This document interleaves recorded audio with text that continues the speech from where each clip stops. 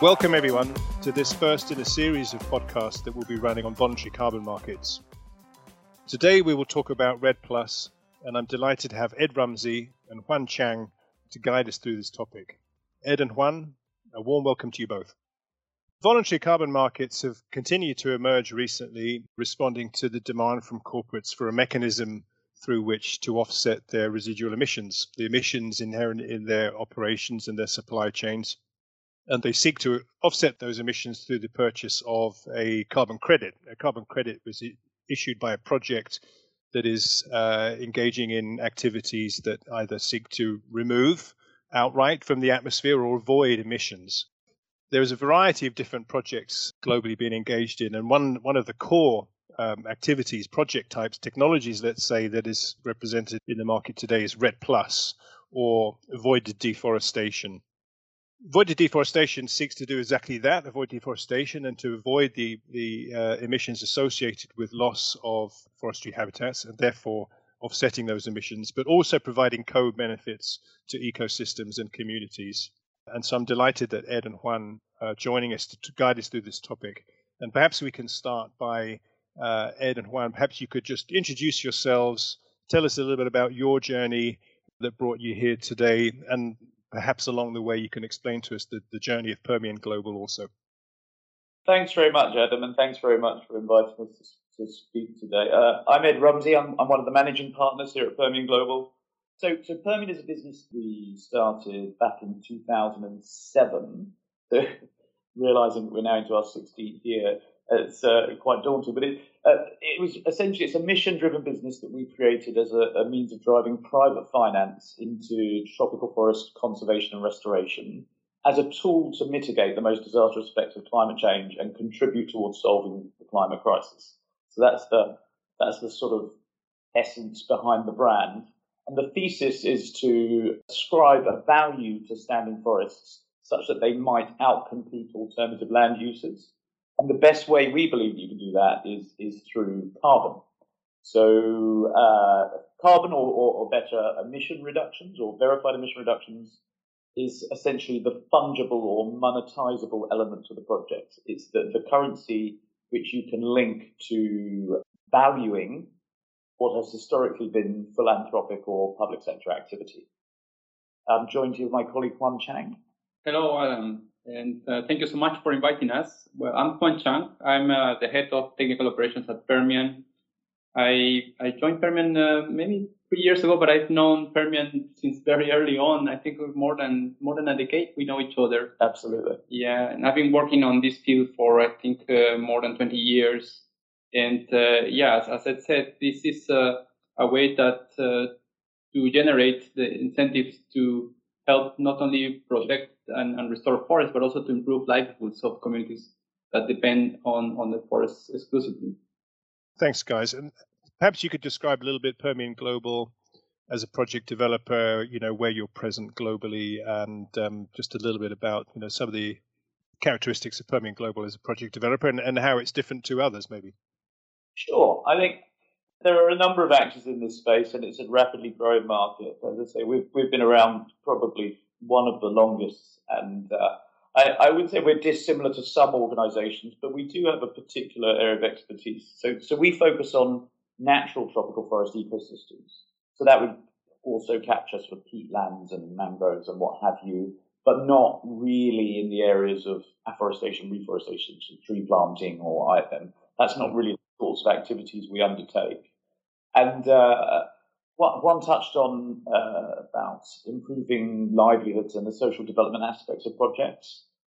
The perspective that we take here at Permian is that what we do is we invest in improving livelihoods by trying to create new sustainable economies in some of the most impoverished areas in the tropics, such that you can alleviate the pressure on the forest. These economies are predicated on undertaking non-destructive activities. And actually, the co-benefit of those sorts of investments, the byproduct is that you reduce emissions because you're reducing deforestation. Mm-hmm. So it's the way in which you think about it, but really the core activity is development. Yeah, that's interesting. It's a different perspective, isn't it? I think from the carbon market perspective, we think of co-benefits as being what sounds like being the primary driver in your case. If you allow me just to add very briefly on what ourselves, that as a team, we've been recently increasing very fast our capacities, but focusing mostly on how to improve the quality of the measurement, the quantification, and deliver high quality credits. So in our team, we have maybe more than 10 PhDs. 19 is the number. 19. Okay. we have doctors across a number of different disciplines. I remember. Which actually means that we are very science-based institution. So we really believe that science needs to be behind any of the methods that are used to quantify carbon, which indeed it is not necessarily rocket science, but indeed science needs to be behind all these accounting methods. But as you say, well, the fact that it's science-based, it's like any area of field of science. Science is iterative. As you learn more, you improve best practice. And that's what the existing carbon accounting frameworks enable you to do. You can constantly update and develop and improve methodologies as the science moves forward. Great. Thanks, guys. And perhaps you could take us through, feel free to use one of your projects as a case study, maybe Göttingen, for example, but what might be helpful is just to have a kind of a walkthrough of how a project comes about at the very beginning, when you're looking at sort of site selection or getting interest from investors, all the way through the life cycle to the point at which you're issuing credits and the project is up and running. Could you give us a feel for some of those timelines and the sort of the story behind a project? I'm going to just add one sentence, Adam, and then I'm going to pass over to my far more colleague in that. Essentially, you have to ensure what we're doing is, as the term REDD Plus states, it's reducing emissions from deforestation and forest degradation. So you need to be looking at areas of forest that you can credibly articulate there as a threat, and then design a project such that you undertake mitigation activities that alleviate that threat. And Juan will be able to explain that in far more detail than I can. That's essentially the concept. Exactly. And behind that concept, we have a process that starts with the identification of the projects. And we start with the more simple but essential and fundamental criteria, which is the additionality. So here we combine the potential of an area in terms of the carbon stocks that it has and the threat that those carbon stocks would be released to the atmosphere. So that could be through either a preventing planned or unplanned activities that will cause those emissions. So basically, do a simple model of carbon stocks and the possibility of those stocks to be released. And that's the start. When we find the potential, then we have a look at the land tenure of these areas, which could be either public land, community land, private land. And that's where the complexity starts, because in many cases, in some countries, they may or may not have the legislation for accessing to those lands. Of course, in the case of Göttingen, for instance, it took how many years to get the concession? Well, the initial concept was proposed to the government in Indonesia back in sort of 2006, 2007. Yeah. The first application went in 2008, but the first part of the license was granted in 2013. Yeah. Years later. So, but of course, we're talking about the pioneering project at that time, and many countries now have more clarity and certainty what these kind of projects are about. But that's an important point. In the case if the area belongs to a community, for instance, then it needs to go through a very detailed and open, transparent process of free, prior, and informed consent, and ask the communities if they are interested to take part of such projects. And this usually is the process that takes most of the time, and in most cases can be the one that determines if a project can happen or not, accessing to the land. And after having that certainty that the project can happen and agreement with the owners or the regulators of the land, then we go to the more technical aspects on measuring the carbon, doing the carbon inventory of of course, it goes as well with the social and biodiversity assessment of the land so that we can measure later on the impact of the project. So all the information is translated into a document. For some standards use the term PD, which means project description, or project design document, which is a legacy from the CDM time, PDD. And that document goes through a third party for a validation with an auditor that checks if the accounting methods, that the land tenure, carbon rights are in place, among other aspects. And after that, you go through the implementation of all these actions. So at that stage, you are only making assumptions and projecting future activities that will lead to the impact on climate, community, and biodiversity. And then you implement, and then you monitor those actions and create a monitoring report, which goes again to a third party, and that's the stage of verification. And once that is verified, then you have the amount of carbon that goes into a registry that then it's able to be used for the carbon markets, and that's where Ed has much more to say about it. Just a quick question, that the time period involved in the verification stage that you mentioned, just kind of going back one or two bullet points there. One, how much time are we talking about before you can get to the stage of actually issuing carbon? Is it normally, it has to be a complete year, or how does that work? Yeah, well, different projects it's not a rule or a specific benchmark that applies for all projects, because every project is different. So once you have secured the land, which can be the process that takes the most of the time, as Ed was saying, the example in Cotinga took several years. In other cases, it can take a few months. So after that process, and then you start with the validation and verification, I would say that roughly a validation process, once you have completed your documentation, can take around a year. And maybe the verification, in theory, should be faster, because you already have the data, and the auditors will look into already existing information that was assessed at the time of validation. So it could be maybe 6 to 8 months, but that's a theory. There are many factors that can influence at that time. Great. Just to carry on that point a touch, Adam. So to put really simply, the PDD is where you outline the intention, what you intend to do with the project, and then the monitoring report actually measures the performance to describe what has actually occurred.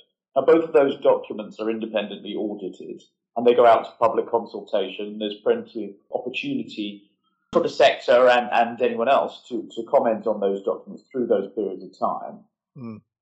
As Juan quite rightly says, the lead time to developing these projects, these nature-based solution projects, is really quite extensive due to that period where you have to socialise both the government, whether it's local or federal, but also the local communities, to get that buy-in and to essentially attain that social licence to operate in that area, such that people want to do the projects. You're not imposing it on them. And I think it can't be over-egged.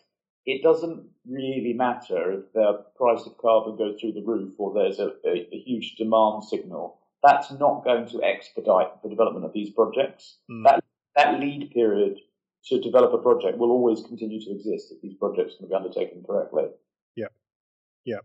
So that sort of supply-demand response, this is something that we talked about previously, is the supply response to those price signals. And this is, if we think about the market when we're going forward and people are making predictions about the size of the potential scalability and growth of this market, let's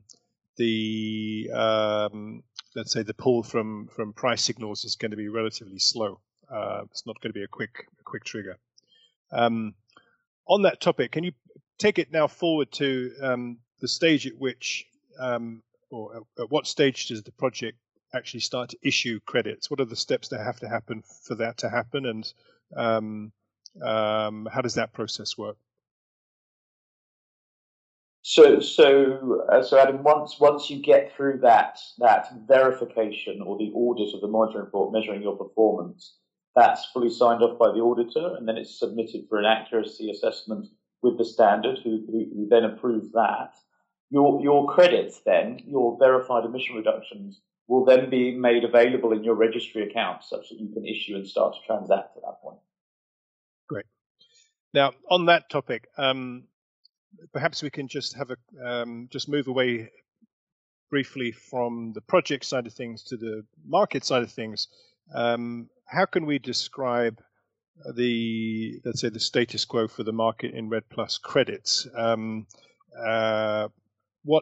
How would you describe, for example, the channels that you typically sell these credits through?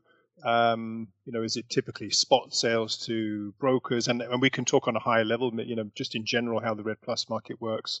Is it long-term offtake agreements with traders and corporates, transaction through exchanges?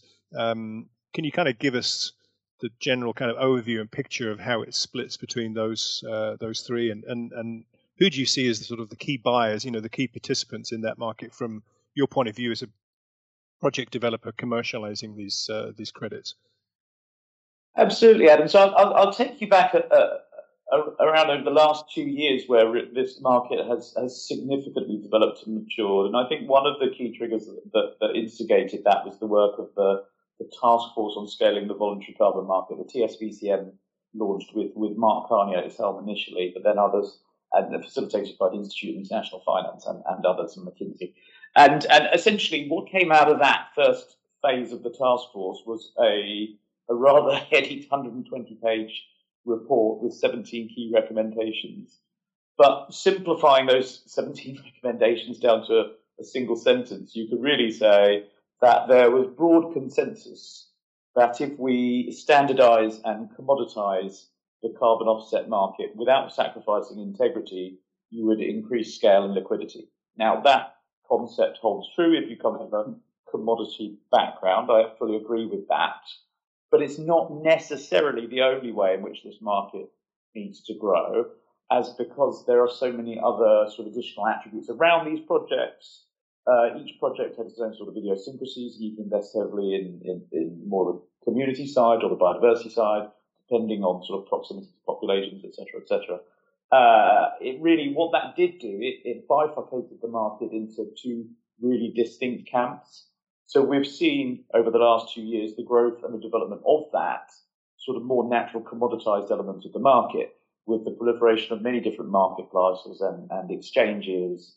We've seen indexes and reference contracts be launched and futures contracts. So there is now that beast is being created, although that is growing to a certain extent more slowly than we might have hoped, because there is still a huge proportion of the market whose preference is to trade OTC, because there is still that real appetite for understanding what is the product you're being delivered.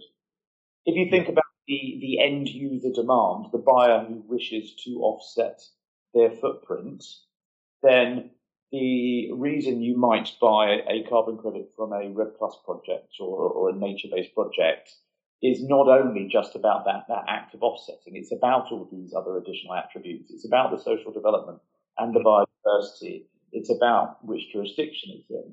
And if you're only looking at just that commoditized element, you don't necessarily know what it is the project that's going to be delivered through at that point when you receive the carbon offset. So they're two quite distinct areas of the market, and they price very differently. We've seen that price spread between the two broadening. Yeah, fantastic. And that's a good segue, I guess, to the other areas I wanted to see if we could try to bring some clarity to, which is the area of co-benefits. Now, obviously, we have SDGs, and we have the CCB certification from Vera, and then within CCB we have various levels. We have silver, gold, triple gold, and then now SD Vista. Could you give us a little overview of those certifications and help us connect them somehow to what happens on the ground in a project, and which way around you think about those? You maybe give us a little bit of clarity around that. Yeah, maybe I can explain how this originated, actually, particularly the CCB, Please. which stands. Yes, thanks, Adam. Which stands for Climate, Community, and Biodiversity. So when the carbon markets voluntary carbon markets started emerging, actually started almost 20 years ago, but more actively, let's say 15 to 16 years ago. You had, at that time, one of the standards was the VCS, the Voluntary Carbon Standard, among others. You had the Vivo, Gold Standard, and others. But these standards were only accounting for carbon exclusively. And a group of NGOs and other institutions got together to develop this climate community and biodiversity standard. So it was a parallel standard happening as a quality add-on to the carbon accounting. And over time, people realized that actually it shouldn't be just an add-on, but should be as part of the standard itself. And it merged with the VCS, which after called Voluntary Carbon Standard turned into Verified Carbon Standard. And then the Secretariat was renamed to VERA. And so the CCB was now merged into the VCS standard. So you can apply, in some cases where your project has these additional attributes, you can apply that standard as well together with the VCS. So which started as an add-on and as a quality, we see it differently. And I was saying before, we see that the core of the business is to improve livelihoods, to protect and restore biodiversity, and as a consequence of that, you get the carbon. And when you do the projects right that generate those benefits, it also creates the price signal. Actually, the market responds to these carbon credits that have these additional attributes with a different price. Now, the SD Vista is a similar. It provides similar attributes to the CCB, but measuring in terms of the Sustainable Development Goals, right? And you can also measure them. I haven't seen much credits. I don't know. I've probably seen more than I do. If there is a market signal for those projects that report on the SDGs. Yeah, we find the SDG sort of framework, the construct around how you measure against performance against the SDGs more useful as an internal tool. Mm-hmm. Really measuring our own performance and setting our goals and targets, and how we're contributing towards each of those. And the nature of these projects, actually, you can readily contribute to probably almost all 17, depending on which individual projects and jurisdiction and what have you. But that's really been our sort of internal framework of measurement of performance, rather than something that's been particularly external facing. Yeah.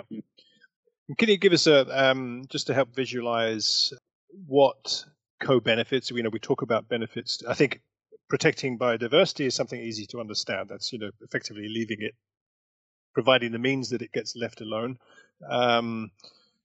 As far as the communities are concerned, what does that mean in reality for those? Providing them with different sources of income and living conditions and so on. Can you give us a concrete example of the impact of one of these projects on those local communities? What does it mean in real terms? Sure. I mean, I could start on that one. Essentially, so the key element, which is pretty much utilised across all project types, is that we work with communities providing microfinance and vocational training to try and create new non-destructive businesses to alleviate pressure on forests. So that happens pretty much across the board wherever we work. But then the additional sort of characteristics of these projects really depends on what's required in the communities. So some communities may be far more remote, others may be more proximate to sort of market centres or larger populations. But then we focus on elements like education, for instance. We've had significant education programs in a number of countries. In Colombia, for instance, we've reached a few thousand school children across the Amazon region. And then healthcare. Healthcare is a really important element to our project. We host sort of weekly or bi-weekly healthcare clinics where we've actually built the site in which these clinics are held, and then we partner with public health administrations to bring in doctors and then we finance them coming in to host clinics we break it up into age brackets, and each week there'll be one for the younger children, then for sort of the adults, and then for the elderly. And that's been a huge benefit to these communities who previously didn't have access to, had to travel quite far to receive healthcare. So they're the sorts of things that we would do. Great. Important also to highlight here that actually this is as demand driven. It comes from the communities who develop sometimes the development plans, and they request to the project how can we contribute to those. And it's not a top down or an imposed set of activities, but it's more on the consultation process with them. It's led by them. Yeah. Fantastic. So I guess the next area we really wanted to talk about was the role of ratings agencies in the market. And this really kind of connects, I think, the two things, connects the reality on the ground of these projects with the market for these traded credits. What's your feeling and your view about the ratings agencies? Obviously, Silvera and B0 becoming very present and widely looked at, among others. And presumably you see this as a good thing. And what's your view on the ratings agencies and how their role might develop as the market matures and goes forward? Yeah, Adam, I think I make my opinion on these incredibly clear. I know there's been mixed sort of response of how well they've been received in the market. You've named the two leading firms, the Silvera, B0. I personally come from a financial services background, and we've been crying out for ratings agencies in this sector for more than a decade. And the reason why is that whenever you take some form of modeled approach, you have to base assumptions on what you're suggesting might happen and what it is you're going to avoid. And having an independent third party review those assumptions to see if they're realistic or credible adds a huge amount of value to this space. And I think these guys are doing a really good job. I think all it's going to do is drive up quality and integrity, and that'll be reflected in pricing as well. But I know they have been, as I said, there's been mixed response in terms of their interaction with the market. Yeah. I think they have a role to play, and I think over time it adds robustness to the market if you have additional different pairs of eyes looking at how carbon is reported, and it's an additional support to what the standards are already providing, which I think can help give more trust to the market. I think what's really interesting that we've seen, Adam, actually, and I'm not going to dwell on this point too much, but we haven't necessarily yet seen the point where a higher rating directly correlates to a higher price achievable from the carbon credits generated project. And I'm not entirely clear as to why that is, beyond in part, I would say that the carbon offset element, the use of the emission reduction against your footprint, is not always the primary driver as to why you support one of these projects. Yeah. As such, if your demand is driven by a different element, such as the social development, rather than the offset, maybe that ratings piece isn't as relevant to you as a buyer user. But beyond that, it's as the market is still relatively immature, I think that's what's really happening there. Yeah. Great. In terms of talking about prices and maybe some inefficiencies in the price structure that we have, on the topic of vintages, it's quite clear that we have this effectively almost like a term structure whereby newer vintages trade at a premium to older vintages. It's perhaps been seen as almost a proxy for quality, the idea being that something newer has been issued by a system that is now mature and has perhaps come through more rigorous controls. So I think maybe in the absence of, perhaps that's something that as the ratings agencies grow and do and the coverage of the market is more thorough, the issue of vintages perhaps goes away. But what do you think about that that effective discount that you have for older vintages? And what do you think that's right? And do you think that will tend to go away in future? How do you view that? Adam, you touched on a subject that really grinds my gears, and I think you're welcome. So this comes back, and there's a bit of a backstory to it. But as you say, older vintages price very differently to newer vintages, and buyers do have a preference. And there is an element that has common sense around it, that perhaps the newest vintages available are using the best available science. Sometimes companies like to marry their emissions footprint more closely to an emission reduction was generated around that period of time. But the reality is, what you should be looking through to is the quality of the project, the methodology it's using. If you are operating an avoided deforestation project or a nature-based solution project, and that project has been operating for a period of time, the older emission reduction, if it's still using the best available science, and that project is continuing to use the same methodology, there is no reason why that credit should diminish in value. The concept of vintage decay, as the traders are now calling it, is utter nonsense in our opinion, because these are not a perishable good. Now, if we just touch on perhaps a suggestion as to where this became a sort of concept in part, it really stems back to the creation of the compliance market for aviation. So under the United Nations International Civil Aviation Organization, under ICAO, a compliance market was developed over the last decade, which was sort of conceptualized in 2013. It was agreed in Montreal at the ICAO General Assembly meeting in 2016 to be launched in 2020. Now, this market is allowing you to use some emission reductions to offset a proportion of your footprint. It's a compliance market. And the technical advisory board developing that market essentially took a view of what sort of credits would be eligible for it.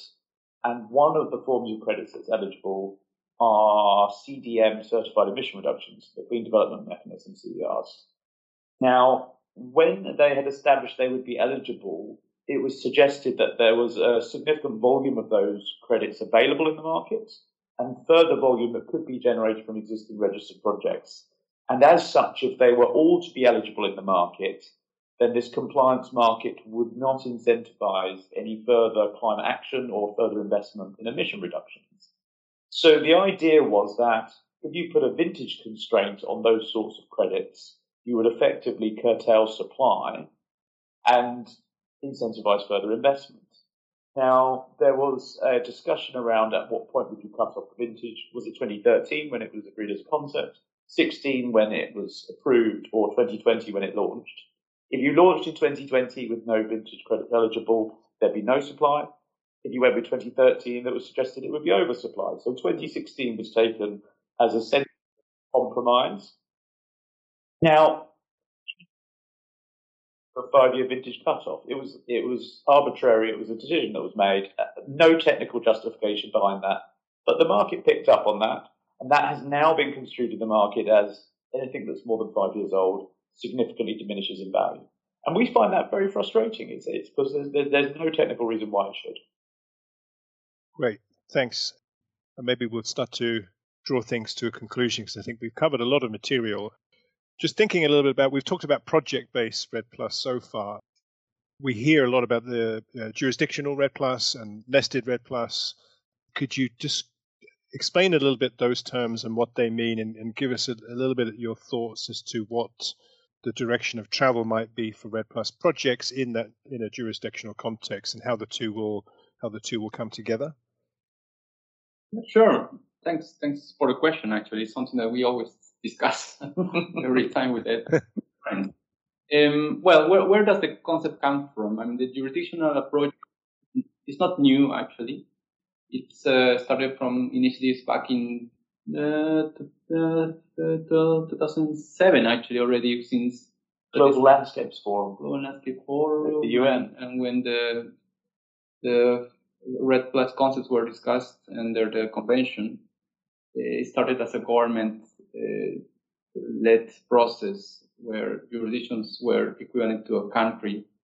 And then the concept moved on and said, okay, well, it can be also a subnational scale, one level below the national, which can also count as a jurisdiction, or a biome large enough that can also count as a jurisdiction. And the concept behind is that it's the scale, the importance of reaching the scale of the activity. and the impact, which everybody agrees. Now, the reality is a bit more complex than that. I mean, the scale, if we talk about jurisdictions, for instance, a state in Brazil is a jurisdiction, but a state in Brazil is in some cases bigger than many countries in Europe. All of you. And try that scale. Yeah, sure. I mean, show me how you did it in Europe and you solve all your problems in the whole country, and we can replicate that in one of these. Not that, but sometimes it's taken that. I think sometimes the concept is taken at that level of simplicity. Now, nested is a process that projects started demonstrating action on the ground at the smaller scale. And the idea of nesting was how these actions measured at the lower scales can be integrated into these larger areas of jurisdictions, which could be national or subnational. And that's when the nested approach happened, because you have different methodologies for accounting at the project level than accounting at the jurisdictional level. But that's when the concepts start getting a bit convoluted. And I personally think that it's important to make a clear distinction. What are the elements that are involved or entailed in a jurisdictional approach? You have, on one hand, you have the governance, who are the ones responsible to govern the jurisdiction, this national, subnational, and the different stakeholders within, and the different rights between that area. You can have a state or a region in a country where you have public land, you have community land, you have private land, and they will have different rights and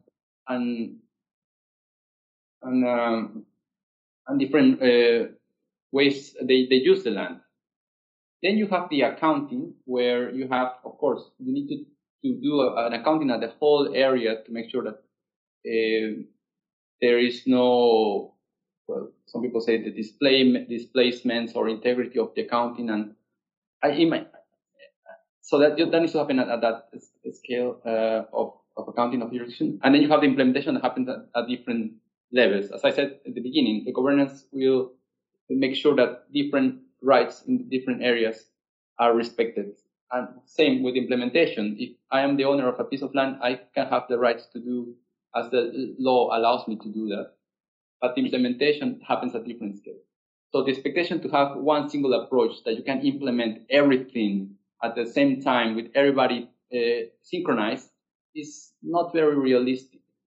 Another aspect that has also been usually included in this concept is that it's a government-led process when we talk about jurisdictional approaches. But if you imagine that governments have a lifetime that doesn't match with the life cycle of creating those changes that can happen over 20, 50 years. And that's where the projects have a stronger commitment on the ground, where they can commit for these long periods and as a private sector interventions, compared to a government that changes every 4 or 5 years. I'm from Peru, and we've been changing presidents every year, the last 5 years. the lack of strong governance to drive this long-term process. And they're not divorced. We need to have implementation at different scales, like a project level, and they have demonstrated over almost 20 years that, well, at least projects have been more than a decade already around, and many of them have demonstrated success. It is true that there is also the tendency to game the system and probably overestimate, but that doesn't mean that everything is wrong. I mean, we need to improve those areas that are wrong and do it in the right way. And also I emphasize why we are very strongly science-based organization. We really want to do things on the right way, because it's a fact. Nobody can deny that it is a fact that deforestation happens, and we need to find an incentive to stop deforestation. And we need to do it right. So all these concerns that only when you do jurisdictional approach, that's the only solution, I think that's quite, I would say, naive to think that that's the only way to do this. Yeah, I think you've put it really well, Juan. I mean, essentially, we're losing 12 million hectares of forest every year. It's a pretty major crisis we're trying to combat. And I said it at the beginning when we started talking on this podcast. The way in which we approach this is that we're trying to ascribe a value to pieces of land such that we can outcompete other alternative land uses. And so we're looking through to specifically types of land tenure and what can you do on that land? How can we avoid people doing those destructive activities? So the way you do that generally is very long-term contracts that can out-survive changes in political administrations. So you can continue undertaking these more positive activities. I mean, I don't think anyone thinks, and hopefully, that President Lula is going to have the same environmental policies as President Bolsonaro. We'd like to think that he's going to. So if these programs are going to demonstrate what's called permanence, to ensure that the emissions reductions that you are generating are going to continue in the long term, then they have to be able to out-survive political administrations. And that's where we're getting down to a problem with what's currently proposed as the jurisdictional approach, in inverted commas, seems to us to be a form of trying to nationalize a sector. It's saying that the responsibility to manage your forests and conserve them in the long term should be held back at the government. And we just haven't seen that be successful anywhere in the world for a very, very long time. Yeah. We feel it's now time to harness private sector capital, specialization, and really drive the whole sector forward in terms of turning this into a success. Great. Thank you very much, Ed. I think that's a good place to bring the discussion to a close. I think we both talked about, we have quite a long list of other questions that we'd love to dig into, but I think that's a really nice way to summarize it at the end there. So we're going to leave it there for this podcast. So Juan, thank you again. I look forward to seeing you in Malaysia, where we continue the discussion there. You too, Ed. Thanks very much for your time. And I'd invite anyone who has any questions on that to feel free to reach out to me at adam.nye@argusmedia.com. If you have questions for me, or if you have questions for Ed or Juan, feel free to send them through and I will redirect them to them. And of course, if you're interested in looking at Argus's publications, which have recently started on voluntary carbon markets, you can find those on our website on the Voluntary Carbon Markets page. So thank you, Ed and Juan, and goodbye to everyone. Thanks very much, Adam, and thanks to Argus. Thank you.